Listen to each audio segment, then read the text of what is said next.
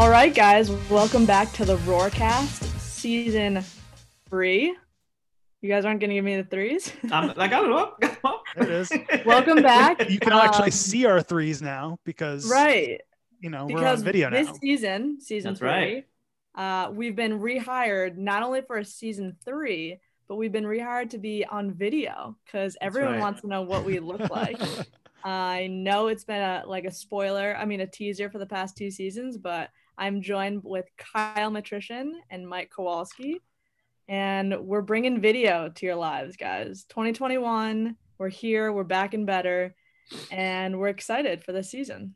That's right. If you're listening right now, we have our live version, of course, right now on Twitch, but the audio version will still be on all of our channels on Apple Podcasts, SoundCloud, and Spotify, and I think Stitcher as well. I don't want to leave that out, Mike, because I know it's important and this year, guys, I don't know if Megan Rojas even knows this yet, but maybe I'll say it officially for the first time. We are the Roarcast presented by Jag1. Whoa! So, sponsor. Presenting sponsor. Throw it up on the screen. Right here. Jag1. Throw it up on the screen. I forget their slogan. I'll know it by the end of the season by heart. I should know the Jag1 slogan by now. They've sponsored us in enough things, and we're still on a little bit of a holiday hangover. You have to forgive us a little bit. You do. Not a literal hangover, like a holiday hangover. Just so everybody's aware. We are presented by Jag1, and it is not because I get injured all the time. Although maybe I'll use Jag1. Maybe they listened to our other episodes and they were like, oh yeah, this fits perfectly. When the inevitable happens, you know where you can go now. I know where I can go now. Jag1. I don't know the slogan, but I will by the end of the season. New slogan. Next time Kyle Matrician gets hurt, he knows where he's going. I do. Jag1. I will actually, maybe if there are any audio reads for Jag1, I'll be sure to read them. So. Like, when they do the, when you're listening to the radio and they do the kind of like live reads for the commercial spots, and they're like, oh, I know from personal experience. If you don't use Jag1 physical therapy, I got injured, and when I got injured, the folks at Jag1 helped me out with my sprained ankle and my broken wrist. So the next time you're on a golf course and you fall down on the cart path and sprain your ankle and break your wrist on the fall, be sure to use Jag1 physical therapy. There you go. Great product placement. Great. This advertisement was based on actual events. Do not try this at home. Yeah. Don't submit any videos. Speaking of physical fitness, right? Because that kind of ties into physical therapy. I am #TeamSkinny21 this year. I am starting to work out, and I'm going to lose. I am going to lose this tire around my waist. Okay. So what my wife and I bought from Target is, I don't know if anybody's seen Target's this, not a sponsor. Stop it. Sorry. What we bought from a store that you could buy at most other stores it's actually a game for the Switch. It's called Ring Fit.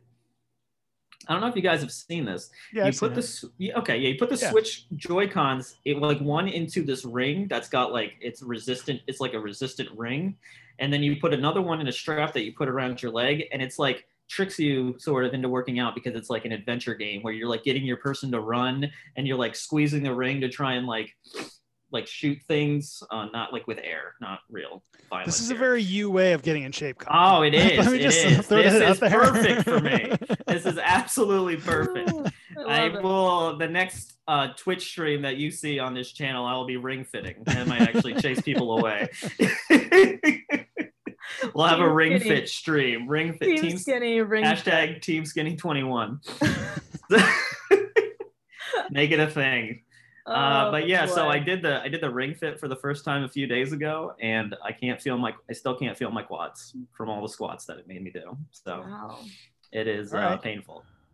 But if you're looking to work out, and you can't motivate yourself to work out and go outside because it's too cold outside, the ring fit, I'm telling you. Never heard of it. It's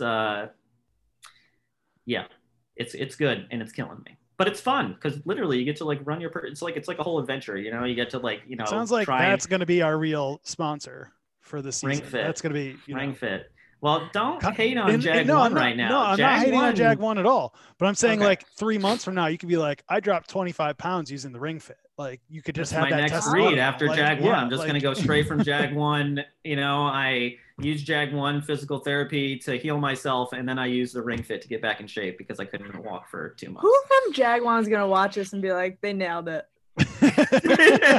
We changed our mind, guys. We ruin it. This is the only week we're going to be sponsored by Jag One. Whoever's job that is, I'm so sorry. We'll do better. We promise. We have to tag. We have to tag Jag. I said we have to jag instead of tag because it rhymes. Yeah. It rhymes. All right. Before we move on, I want to give a shout out to Jeff Ryder because I talked to him on the phone yesterday and he acknowledged that he just spoke to my co-host Megan Rojas. So he is a clear listener, and as we promised, if you listen and you tell us, we are going to give you a shout out on the show. So Jeff Ryder, good luck. Hopefully Dodge opens on January 11th as you guys are all watching this. Jeff literally just emailed me. Wow. Ro, are you doing your training today? I already did it. You did it? But you know how in like makeup commercials you go like this to like show product? Yeah. Doesn't work because it's reflective, but I saw there was like a dog on your screen though, or something. Oh, it is. It's my dog. Oh, nice. Luna. Tell me that's not the cutest. How have we had 3 seasons and never met Luna? We did. We definitely did. Thank you. Yeah. Yeah. She's definitely been in the background when Ro's been at home. Maybe it was an episode that you could at least hear the barks. Yeah, true. I feel like we haven't met Luna though. Sometimes my cats just randomly jump up on the table while we're in the middle of recording, and then it's like a forced introduction. Cats love keyboards. Yeah. They love jumping on everything. They do. On that note, I think it's time to talk to some squash players. This is the moment you guys have all been waiting. Came for. Yeah. Most of the people who are watching this right now did not come to listen to us, but now they know. But now they know a few things. We are now presented by Jag One. That's cool. We're in season 3. That's cool. Yeah. Kyle is Operation Skinny Fit. That's cool. Hashtag Team Skinny 21. Sorry. Whoa. Yeah. Yeah. Let's talk to some squash players. So once again, we'll be back on Mondays. You can catch us on Twitch at 10 a.m. live, and then you can watch or listen to the replay at your leisure in the afternoons. So make sure you check us out. After the break. And actually, sorry, before you go to the break, I do want to let the people know that we also will be streaming the Inside Columbia Basketball podcast on our Twitch channel on Fridays around 10 or 11 a.m. So be on the lookout for that podcast as well. Sure. Cool. You can see us some more. You can see us more. Hosted by your favorite hosts. Yeah. All right, throw won't stop. All right. So we will be back with members of the women's squash team right after this. During my time at Columbia, the incredible support from the university, alumni, and parents has helped us make great strides in the resources we've been able to provide our student athletes in and out of competition. We do not want to lose that momentum during this unprecedented year. With that in mind, I'm excited to announce the launch of the One Roar campaign for athletics. For this year only, the One Roar Fund will replace all sports-specific fundraising. By bringing our alumni and parent communities together, we can truly do something exceptional for past, present, and future Columbia Lions. In these times where reduced revenues and increased fiscal pressure are the new normal, the money raised during this campaign will support each of our 700-plus student athletes from all 31 sport programs, as well as the administrative units that support our teams. Your past investments in our athletic programs have been critical to our success, and I hope we can rely upon you to help our entire department through these challenging times. Be safe and go Lions. For more information and to make a gift, please visit gocolumbialions.com/OneRoar. New York Presbyterian Hospital is one of the nation's most comprehensive, integrated academic health care delivery systems dedicated to providing the highest quality, most compassionate care and service to patients in the New York metropolitan area, nationally and throughout the globe. New York Presbyterian is consistently recognized as a leader in medical education, groundbreaking research, and innovative patient-centered clinical care. Ranked number 1 in the New York metropolitan area by U.S. News and World Report and repeatedly named to the honor roll of America's best hospitals, New York Presbyterian has 10 locations in the metropolitan area. For more information, visit nyp.org today.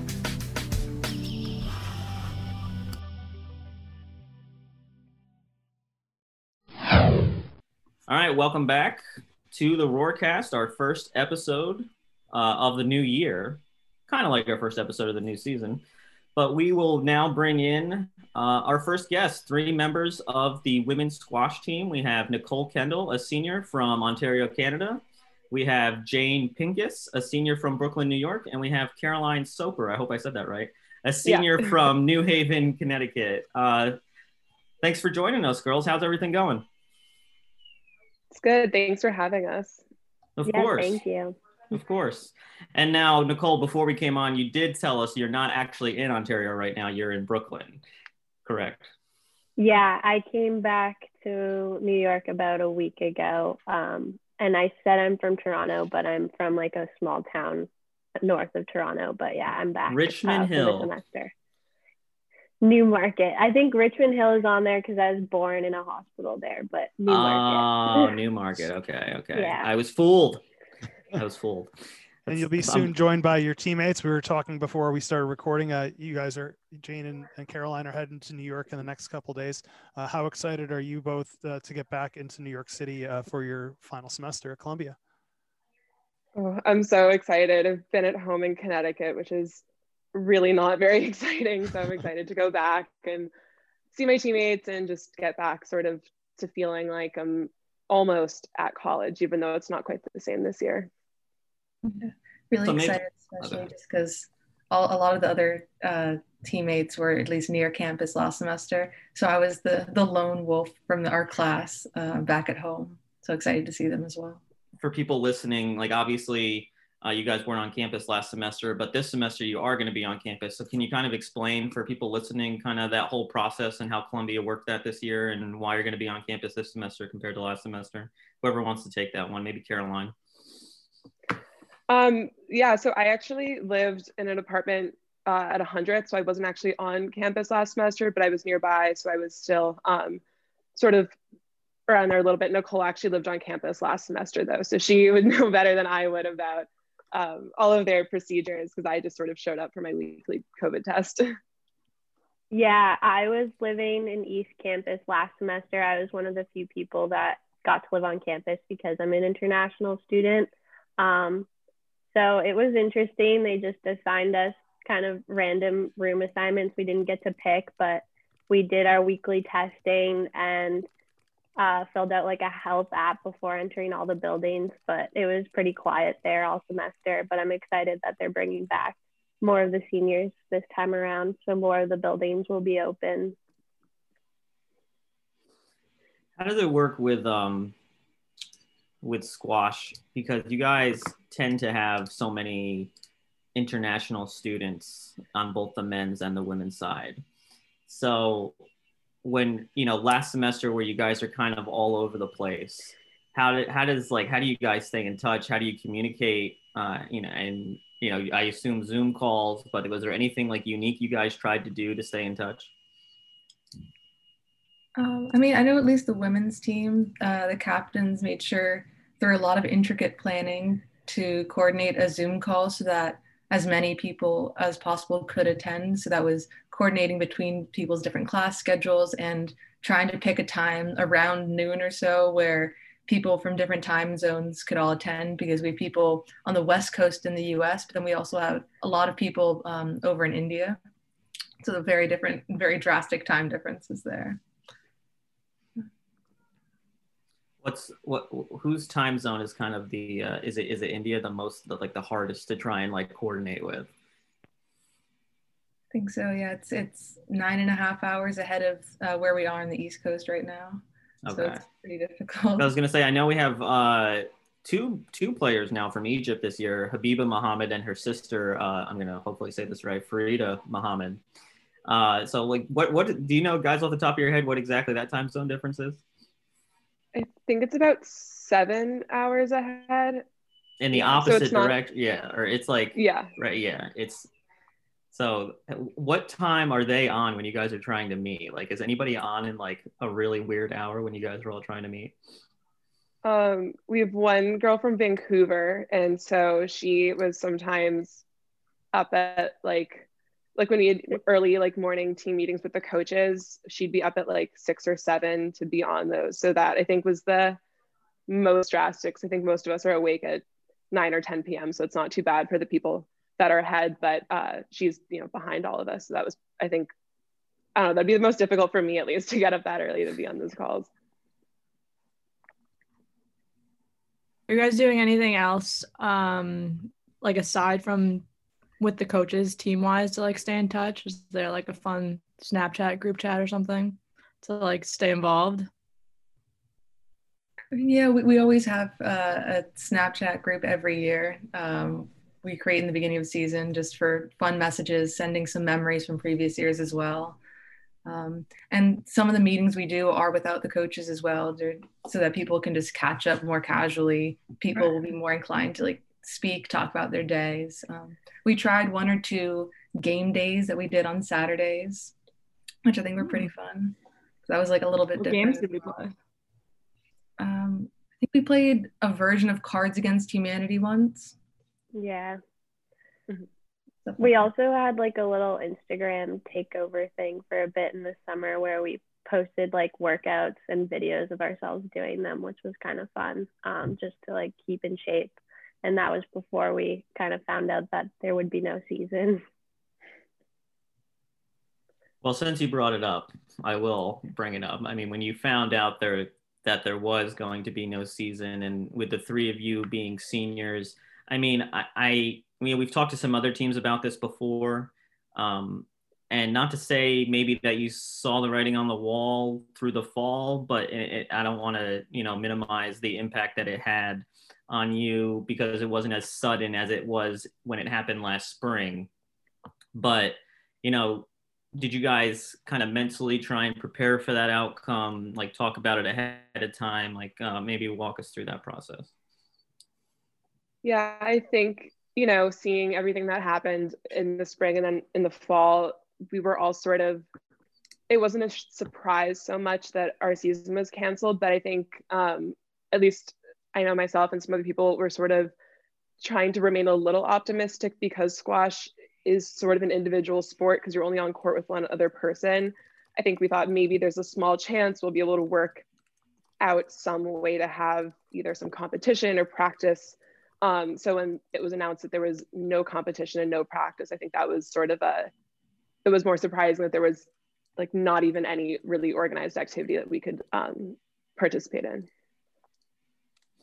Especially as seniors, I know that even if we were expecting it to an extent, it was still heartbreaking to hear, just because this was our last training opportunity, especially because most of us aren't going to go and play professional squash. So this was our last competitive season.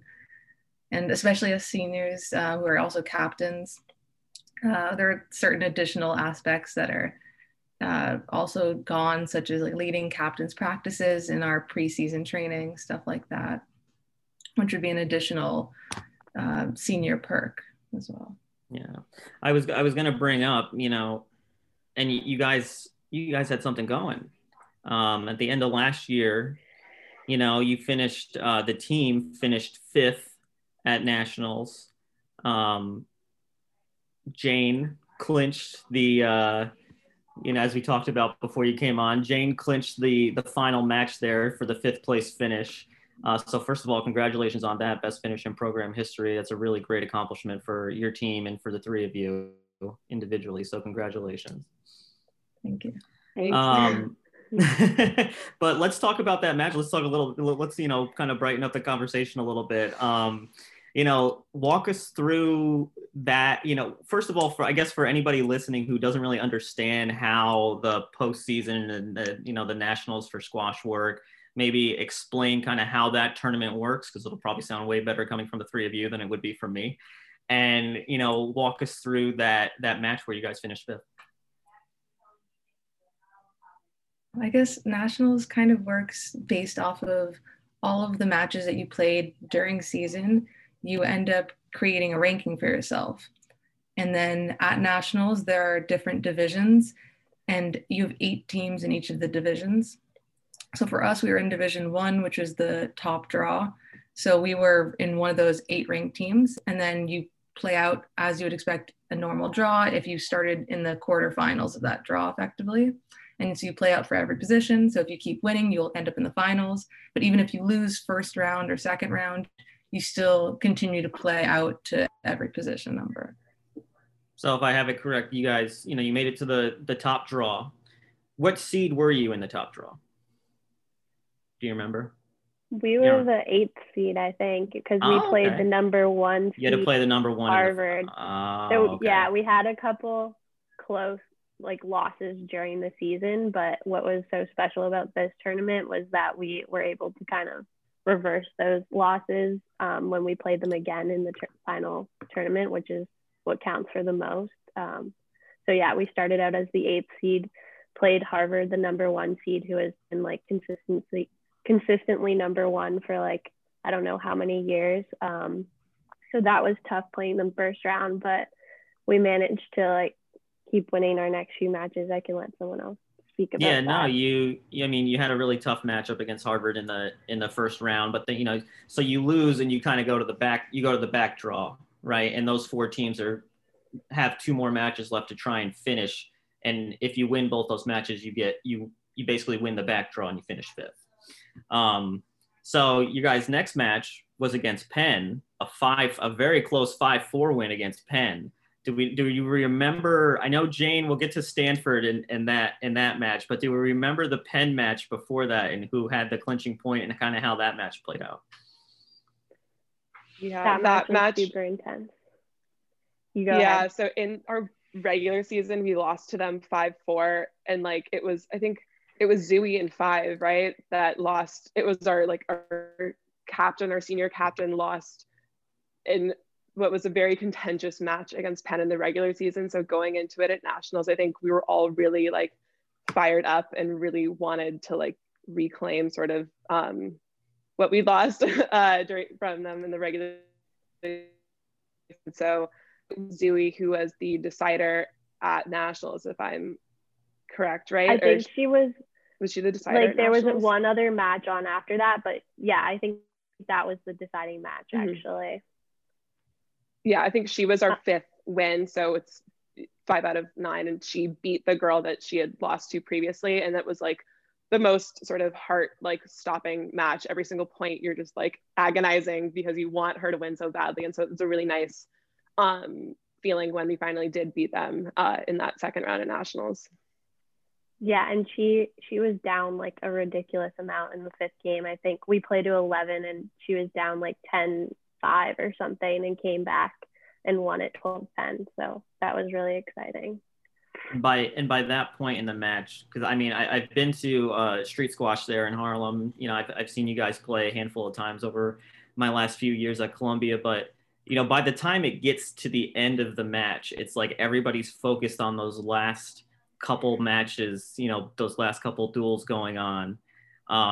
And so I don't know what the environment was where you guys were. I believe you were in New Haven at nationals. So I don't know exactly, how close everybody is compared to how close and how bunched in everybody is at street squash, right? But the environment when you're down to those last few duels and the match is really close, it gets really frantic, but it's also really exciting, right? There's definitely still that same intensity of enthusiasm. Because we did have one other match on, I think I was helping either support or helping coach that other person. So everyone on with me on my court was obsessively looking at that other court's results, waiting for them. And you could obviously hear the screams and cheers very clearly from the other side of the facility, which is where I was. So you definitely still had the same environment. You beat Penn in what is kind of the consolation, not the consolation, but the back draw semifinal, right? To get to the top draw, the 5th place game against Stanford. And I wasn't there, so I don't exactly know how this went. But Jane, I know you clinched another close 5-4 victory, and I assume by that point you were the last duel on the courts. I was. Well, before getting to my match, I have to mention the other people who won before me, because we had lost to Stanford in regular season. Again, very close. It was the same 5-4 switch. But even Nicole had lost during season and had an amazing win at nationals. One of our first years as well had a great win that like allowed us to be in this position where I was playing the last match on and as the decider. In that match as well, it was intense, but thankfully I didn't even know at the time that I was the decider. I didn't realize that until I noticed everyone standing outside the court as I finished my match. I don't know, it was an amazing feeling though as well. I won the match in 4 games, and the entire team was at the back wall cheering on. And then when we walked off court, everyone rushed on and we did a whole group celebration just because it was our first time ever beating Stanford, and as well as our highest finish at nationals ever. So it was a lot of good emotions there. Congratulations on your 5th place finish last year. It's really exciting for you guys. And Nicole, I don't want your victory to get lost in that either. Playing at the number 2 position with an 11-7, 11-9, 11-9 victory over Casey Wong from Stanford. So when you win 5-4, every single match counts. So I don't want that to get lost in there. So anyway, congratulations, girls, on that 5th place finish. And I'm terribly sorry that you couldn't get to see how your senior year unfolded and see if you kind of got to build on that. But at least you do get to take some solace in knowing that, your final collegiate squash match was as exciting as it was, even though you didn't know at the time that it was going to be the one. So I really hope you girls take that with you through, your careers and post-graduation and beyond. So, squash is a unique sport. Not a lot of schools have it. How did you guys, not necessarily when you started, when did you realize that this is something you could pursue and compete at it at this level?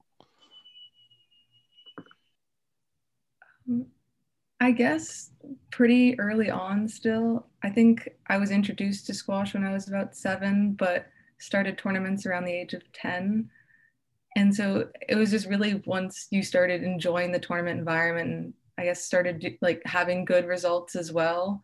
I was just kind of always pursuing that in juniors, but then you kind of always knew to continue pursuing it in college as well, as long as you were dedicated and loved the sport. And Columbia, we always knew had a really competitive team, a great environment. It was an easy continuation. I never played a tournament in my life. I started playing in high school because I quit swimming. And so I sort of took a different approach and walked onto the team here. And it wasn't I didn't expect to necessarily play squash in college at all, but it's the best decision I've made, hands down. But yeah, we all, unlike Jane and Nicole, I didn't actually play at all really before I was a teenager. And I guess a follow-up is, what's it like kind of playing as individuals most of your life and then trying to convert that into a team atmosphere? Was there an adjustment at first, or how does that work for you guys when you get to Columbia? I think it was definitely a bit of an adjustment. I remember in junior squash, we call it under 19, we played individually and it felt like a lot of pressure. So once I went to college squash and had a team around me supporting me, I think it took a lot of the pressure off, and for me at least, it was a lot more fun playing with a team, but still having that individual aspect. So yeah, it was definitely a bit of a transition, but we all kind of we had how many people, 7 freshmen when we came in. So we all were super tight at the beginning and it went from there.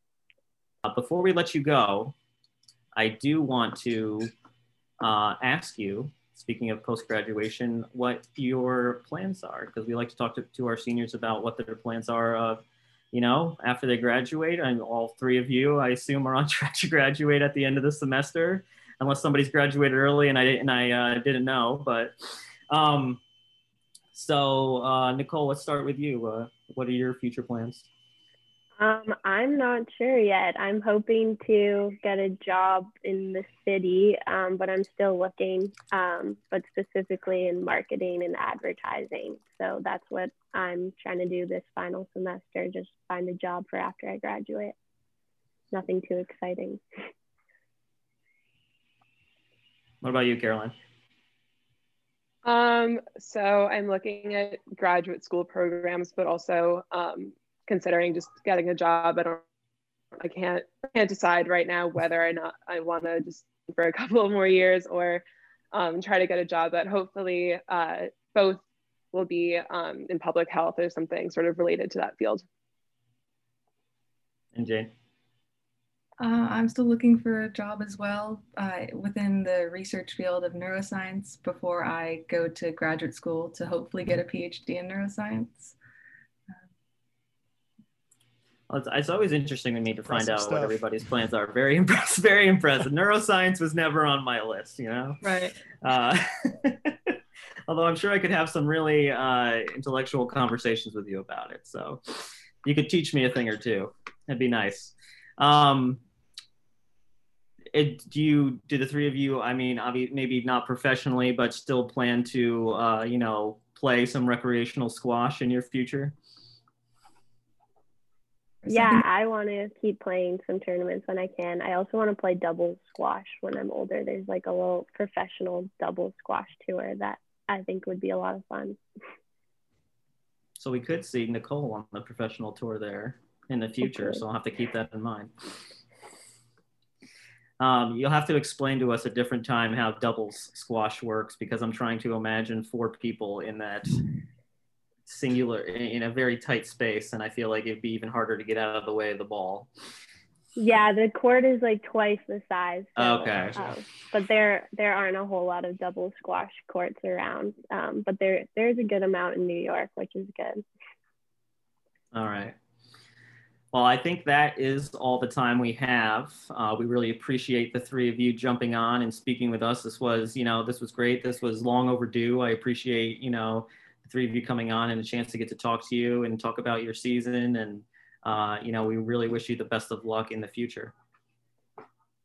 Thank you. Thank you. That was Caroline Soper, Nicole Kendall, and Jane Pincus, 3 senior captains from the Columbia Women's Squash Program. We're going to head to break, and when we come back, we're going to talk with members of the men's squash program. JAG 1 Physical Therapy is a proud partner of the Columbia Lions. With state-of-the-art rehabilitation equipment and facilities, allow us to develop a specific plan catered to each patient. The JAG 1 team proudly serves the tri-state area with facilities throughout Manhattan, Brooklyn, Queens, Staten Island, Westchester, Long Island, New Jersey, and Pennsylvania. We're here for you.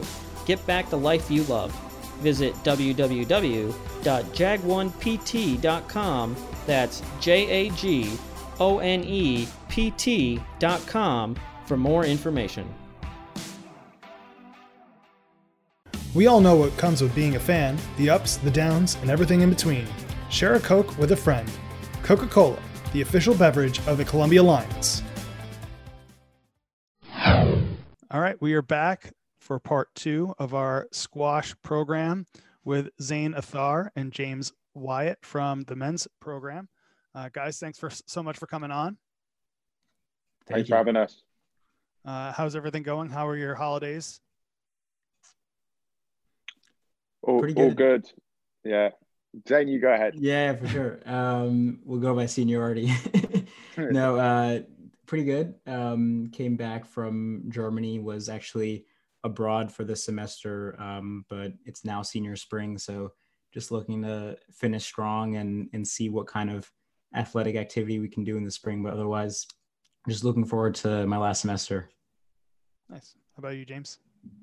So I was in New York for last semester, living with some teammates actually. And then in November, I had to decide whether I was going to go back home or not. But before Thanksgiving. So, and the situation back in the UK wasn't great. So I just decided to stay here with some friends.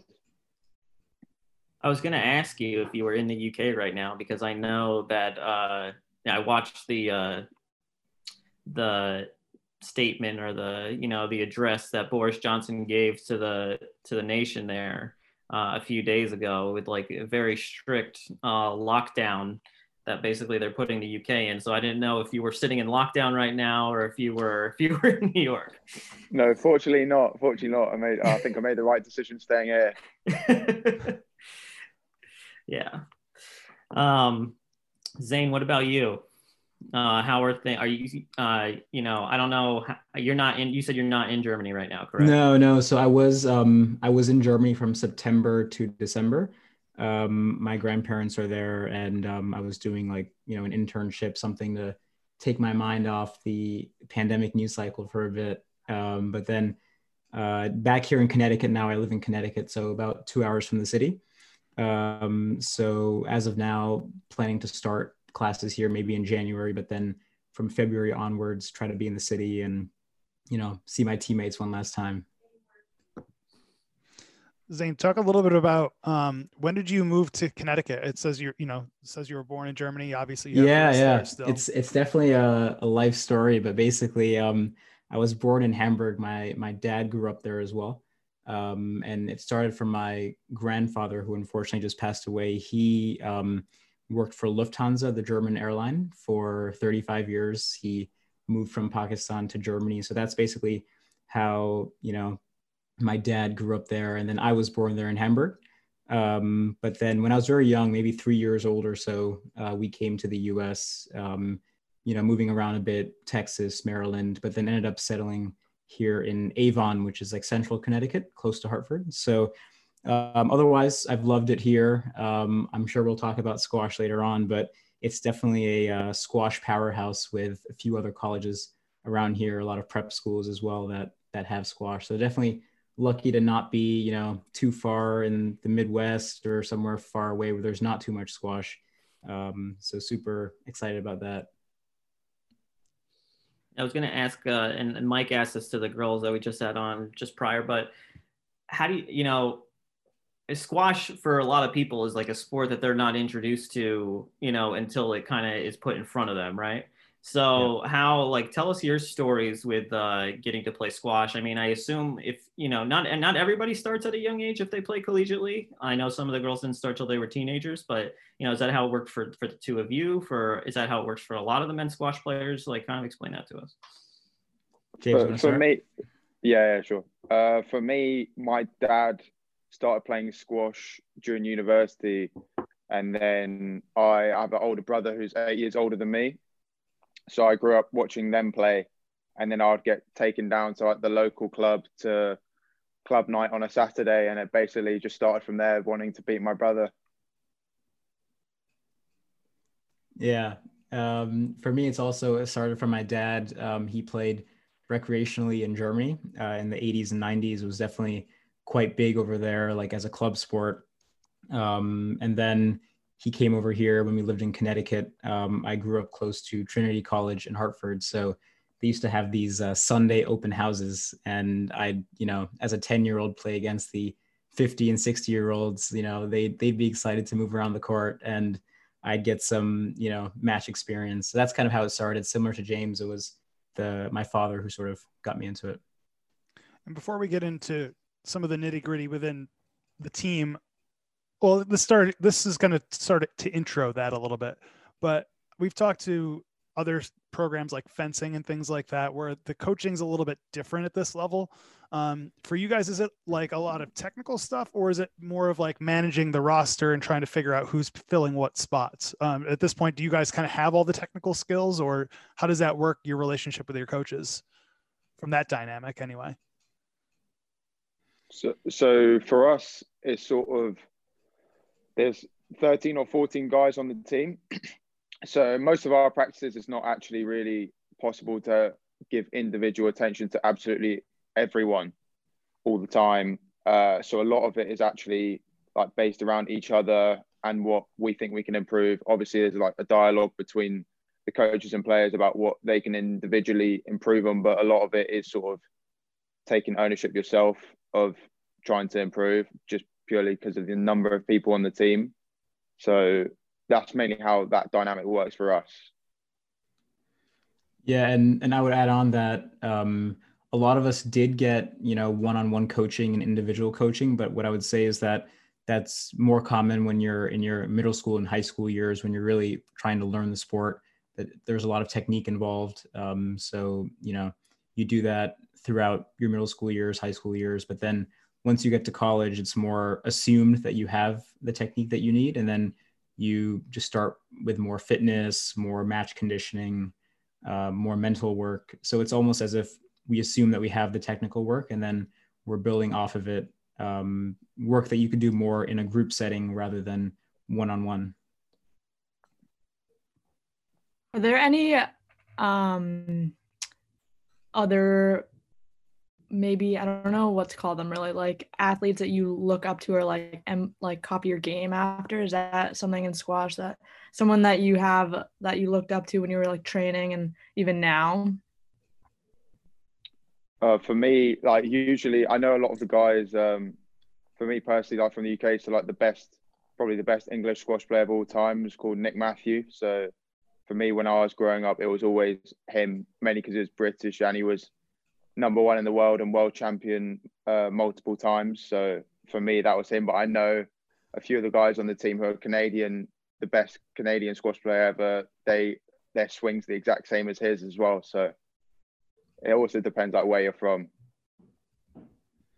Yeah, the goal isn't to win the match; it's to mimic the player as best as you can before trying to win any points. But I think one thing I'll add is that if there's one thing you should know about the history of squash, it's that there was like this Khan dynasty in Pakistan from the maybe 80s to 2000s or so. There were two players, Jahangir Khan and Jansher Khan, that ended up winning, hundreds of matches back to back nonstop. So they called it, the Khan dynasty. And at that time, there was a lot of domination in squash in Pakistan. So that's also one thing that's kind of interesting in the history books. Unfortunately, not nowadays. It's more, I would say maybe James, it's more of an Egyptian dominance now, but I would say that, it's interesting that in the history of squash, some countries end up standing out as dominating.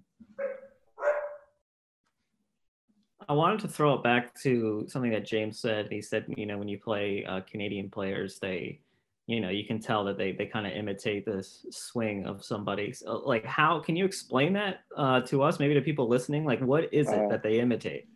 I'll try and explain it. So there's a senior on our team who, so the best like Canadian player ever was called Jonathan Power, and his like technique was quite unique on the backhand because I'm not sure how to explain this easily, but basically he had a kink in his swing, which was kind of unorthodox. And then when I actually first saw him play when I was 14, and he was the age group above me. And this Canadian player used to wear a headband and have like really long hair. And then the first time I saw him play was when I was 14. And then he just had the most ridiculous backhand. He was like trying to imitate him so badly. So that was my first impression of him. Oh, and that's a thing with Canadian squash players, or just it's also true at English players. Like I've been told, like even without even speaking to me or knowing who I am, like people will assume that I'm English just purely from the way that I play and my swing. Wow. So yeah, it can be that common. It's a giveaway, I guess. Yeah. People. Yeah, I know. Yeah. Kyle, I'm going to quiz you next year after your first full year of covering squash, and I'm just going to show you tape, and I'm going to see if you can guess what country the players are from. I'll have to do some. I'll have to get in the video room and start studying. Although I'm sure from what they made it sound like from the Canadian swing with the kink, is the kink on the follow through, or is it on the back swing? It's on the preparation. So they go like that. And it's sort of like a C, whereas normally you just like hit straight through like that. Yeah. A lot of the Canadians. Oh, it's on the way on the backswing on the way up. On the backswing. Yeah. Is it a style thing, or is it like at spin, or like does it do anything? it doesn't really do anything, which is kind of why it's like kind of, I don't know. It's just very unique to that I'm player. sure if we had a Canadian on here, they could really explain it to us and give it its proper defend it properly. Yeah. I think he would probably try and say, oh, it gives me like more like racket head speed, so I can like whip the ball quicker. But I mean, I don't know whether that's actually true or not. We got to get a. If you're a Canadian squash player, check out, hit us up on the comments. Yeah. Hit us up. Maybe if they're watching on our Twitch channel right now, they can put it in the chat, let it defend it right now. One thing I do want to talk about, I want to get into some of your actual playing careers and playing squash at Columbia. And James, with you being a junior, and Zane, with you being a senior. Unfortunately, Zane, with this season being canceled, the end of last year was the end of your collegiate playing career. I don't know if you have any plans to play professionally or just recreationally in the future and beyond, but we can get into that in a little bit. But you can, I guess, take some solace in knowing that at the end of last year, you guys did win the Home Cup, which is the B division at Nationals. Won all 3 matches in the Home Cup to win that, and then I believe beat Cornell in the final match, which would be the final, what resulted, which wound up being the final match of your collegiate playing career. But can you kind of just walk us through winning the Home Cup? I know probably slightly disappointing because you guys would have wanted to qualify for the for the top draw. Unfortunately, the results from the season didn't get you guys there, but did you guys at least take some solace in winning that at the end of the year and finishing on a positive note? Yeah, definitely. So that was definitely, as you said, it was, convincing wins that we came out of with the Home Cup. That was my junior spring that we ended up winning that junior winter. So that was definitely some good positives. And I think the team came out of that quite strong, even though right after that we had the COVID break. I think your question was also about sort of my collegiate career as well, as a senior. So I think the highlight was definitely looking back on my freshman year, when we ended up winning the Ivy League championship in 2018. So that was my freshman year. We had, a lot of strong seniors on the team that year. And, that was definitely the highlight, beating Harvard that year 5-4. So that was definitely the highlight. But I think, James can talk about, the momentum going forward. But I think hopefully for James, there's, one more final, he's ending with one more final bang. Yeah, hopefully next year should be exciting because we got obviously basically two freshman classes because we haven't been able to see our freshman class this year. And then my last year was obviously it was a tricky season in general because we had multiple injuries at the start of the season, which led to us having a few losses that we probably shouldn't have had. And then that led to us sort of playing catch up the whole rest of the season. And then our freshman year was good, but I think, generally it was sort of, we had a lot of talent and probably could have done better than we did. But yeah, next year should be exciting. So it seems like I've been here going on 9 years, and from seeing the development of the squash program, there's always been a lot of solid individual players, Ramit Tandon and Osama Khalifa, obviously having done big accolades. And now it seems like you're continuing the individual traits, but the team results are coming. So what do you think are some of the reasons for that? I think probably the top guys like Ramit and Osama, obviously they set the tone, and they were, under Ramit, it was a very new team. And I'm not sure how, I think they were only varsity, maybe they weren't even varsity in his freshman year. So yeah, I feel like that was just a very new team. And then under Osama, they won Ivies. And then I think now it's very sort of cyclical in nature of the teams, because there's other teams like Yale, for example, in the B division a few years ago.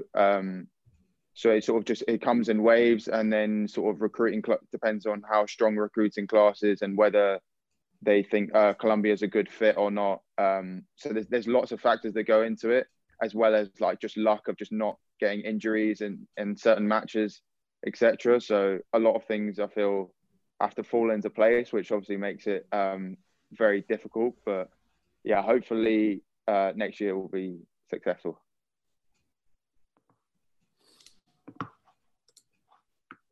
Yeah, no, I think. Go ahead. Sorry, just quickly to add on, I think James hit on all the main points. I think it's more of, you know, what we'll see is that we try to have our main competitive matches and, you know, towards the end of January, so that everyone has some time to warm up in November and December. Sometimes if we do have injuries right at the beginning of the season, they try to recover by then so that we're ready for our main matches. Unfortunately, I think what happened this past year was that some of the injuries that we had carried forward a bit longer than we needed to. So I think that's a good lesson going forward, that, you know, obviously some things are unavoidable, but preseason training is of utmost importance to avoid any sort of fallout and continued injury in the season. And then James, kind of, since you're coming back next year, can you kind of give us a feel for kind of how the team set up for next year and how you feel about the team for next year? Yeah, the team is looking good. We've got some strong Americans who are coming. We've got an English kid who's also coming, who's very good, a top player in England. So, and then we've also got a few Indian guys coming. So it's it's a good mixture of people from different backgrounds who all had good junior careers. So I feel like our team is going to be interesting. You don't really know what it's going to look like until sort of November, December, like on the ladder and everything, who's going to play where and sort of how strong the team's looking for the season. So, but I'm optimistic about where it's going. And something I want to bring up, we talked to the girls about this when we asked them kind of, you know, when you have players from all around the world, is there anything unique that you try to do to stay in touch, especially, you know, when you can't see everybody in person? And they brought up something really interesting where they said they try to have a game night every once in a while, and they play Cards Against Humanity over a Zoom call. So is there anything like that that the guys have tried to do to stay in touch? Maybe it's not the whole team, maybe it's a little more, you know, smaller group, individual basis. Yeah, no, I think we haven't tried the Cards Against Humanity, but I think what we did do is, you know, with the new freshmen that came in, even though they didn't have like an on-campus experience, like just trying to have a Zoom call with them and, you know, drilling them with some questions, but also trying to like get to know the freshmen a bit better. So I think doing that to sort of show the freshmen that, you know, we're thinking of them specifically and want them to become a part of the team. I think that's something that we focused on early on this year. And then something else is that, you know, more in smaller groups, we're like having some like workout buddies and like motivating each other to do our own workouts, like accountability partners, we call it. So it might be intimidating to tell a whole 14-person team that you did 20 push-ups today, or, you know, this kind of workout today, but having smaller groups is something that has worked quite well. So still not at the Cards Against Humanity bonding level yet, but I think we're getting there. That's good to know. Well, maybe, and I also didn't know if maybe, because I know that the men's and women's squash programs, you guys are in a unique situation where a lot of the times you guys are playing together, where, you know, you guys have a home match, they have a home match at the same, you know, back to back off each other, and you guys watch each other and support each other.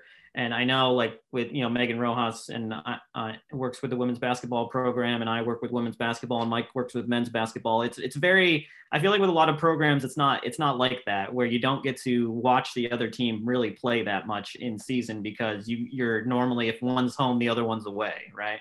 So can you talk about the bond that, you know, kind of that squash, men's and women's squash players kind of share, and like in that whole support system that you guys have for each other?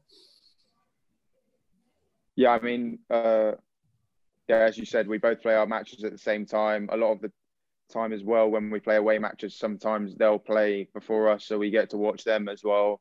And all our away matches as well, like we travel as a team to everything. So yeah, compared to other teams, I'm sure we're probably a lot closer as a men's and women's team, and we both want each other to do as well as possible. So yeah, it's always good to have both teams, especially. I don't know if you guys have been to our squash facility, Street Squash in Harlem, but it's a very narrow facility, and there's like maybe 10 feet between the courts that you can walk in between. So it gets quite heated and packed, and a lot of times the women might end up winning like 9-0 quite quickly, but then the men's matches are tight, and there's one court left, and everyone is packed around the one men's court. So I think it's cool having the women's team also there, and all of the men's team supporting. Maybe it's an advantage to have like a really packed, not very aerated facility, just so that it really gets the momentum going. Zane, I have been to Street Squash. I've announced your name in the starting lineup before on a PA. Come on, Zane. Zane. All right. Well, before we let you guys go, I do want to ask you one. I do have one more question, Kyle. The segment. When you guys win a match, is there any favorite celebratory moves or things you've done that you can like tell us about? Like a big, not even like a fist pump, or are you like cool and collected? I feel like James doesn't even smile, just kind of like silent killer, and goes back to the locker room. No, not really. But I haven't been. Normally, it happens where it will be a 4-all match, and then someone will win the deciding match, and then people will let the opponent like walk out the court and shake hands, and then will like storm onto the court. Yeah, that's the usual move. It's tough though, because not all the matches. Because like what happens is. You need 5 matches to win, right? 5 out of the 9, and you might do really well and win the 5 matches like really early on, but then you have 4 additional matches that technically don't count because you already won. But so it can be tough sort of playing out that dynamic, but it's perfect when it's like 4-all and there's 1 match left, as it was, I think, when we played Harvard like a couple of years ago, and then you win and then you storm the court. So that's I think what James is referring to. But nothing too extravagant, no like celebratory dances or anything like that. Squash is big on sportsmanship, right? Like that's a big thing. Because it's very interesting. Like sometimes it's very borderline in terms of the celebration. Like you guys aren't like screaming in the other person's face while you're 2 feet away from them. Yeah, it's a lot of fist pumps.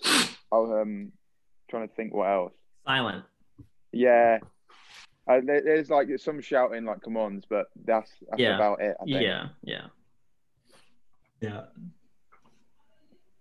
I was gonna actually one more thing that I do want to ask before I let you guys go, and I meant to ask this to the girls and we didn't have time, but what is something about, and I'm gonna give you some reference for this, something about squash players that you want the general public to know to kind of like debunk some kind of stereotype. And we asked this to when we had the archery team on last season, and they said that we all are good hunters, or that we all like to hunt because we all know how to shoot a bow and arrow, right? So is there anything about squash players that you just want to put out there and be like, this isn't true, or maybe this is true? Oh, tricky question. Yeah, that's a tricky one. I think one thing that immediately comes to mind is that we're not as pretentious of a sport as people make it out to be. Yeah. I think you definitely get that, being in Manhattan and, all these squash clubs and the density of squash clubs in the city that you don't see anywhere else, the private squash clubs, that gives it an air of prestige. But I think that's not entirely true if you leave the Manhattan bubble and you see the whole squash community. So that's definitely one thing that came to mind. It's definitely not all country clubs, that's for sure. One thing I feel like that always happens when somebody's introduced to squash for the first time is, for somebody who doesn't really know it, it's like, oh, so it's like racquetball, right? And I feel like that's like the number one thing that you guys probably come across when you're talking to people about squash and they don't know what squash is.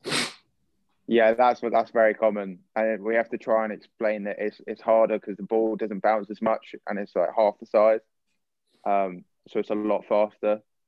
And then, or the other question that's the most common is it in the Olympics, which has probably been asked that like a million times, and it's still not in the Olympics. So, but yeah, that's another topic. I have to admit, I only played squash for the first time right before the pandemic, and I was shocked at how, like, I thought the ball was going to have a little bit of give, and it's just, you got to like charge it up. I had no idea. Yeah. Not like hitting a racquetball, Mike. No, not at all. It's a little different. Lily Rodriguez beat me handily 3 times. And shout out to Lily Rodriguez in the Success Through Wellbeing office. It was not pretty. Oof. It's hurting for a few days. And you've having to be sitting on that loss for at least 10 months now. I've had no chance to redeem myself. No chance. That's rough. Did you guys play in the Dodge courts? Yeah, in the Dodge courts. Okay.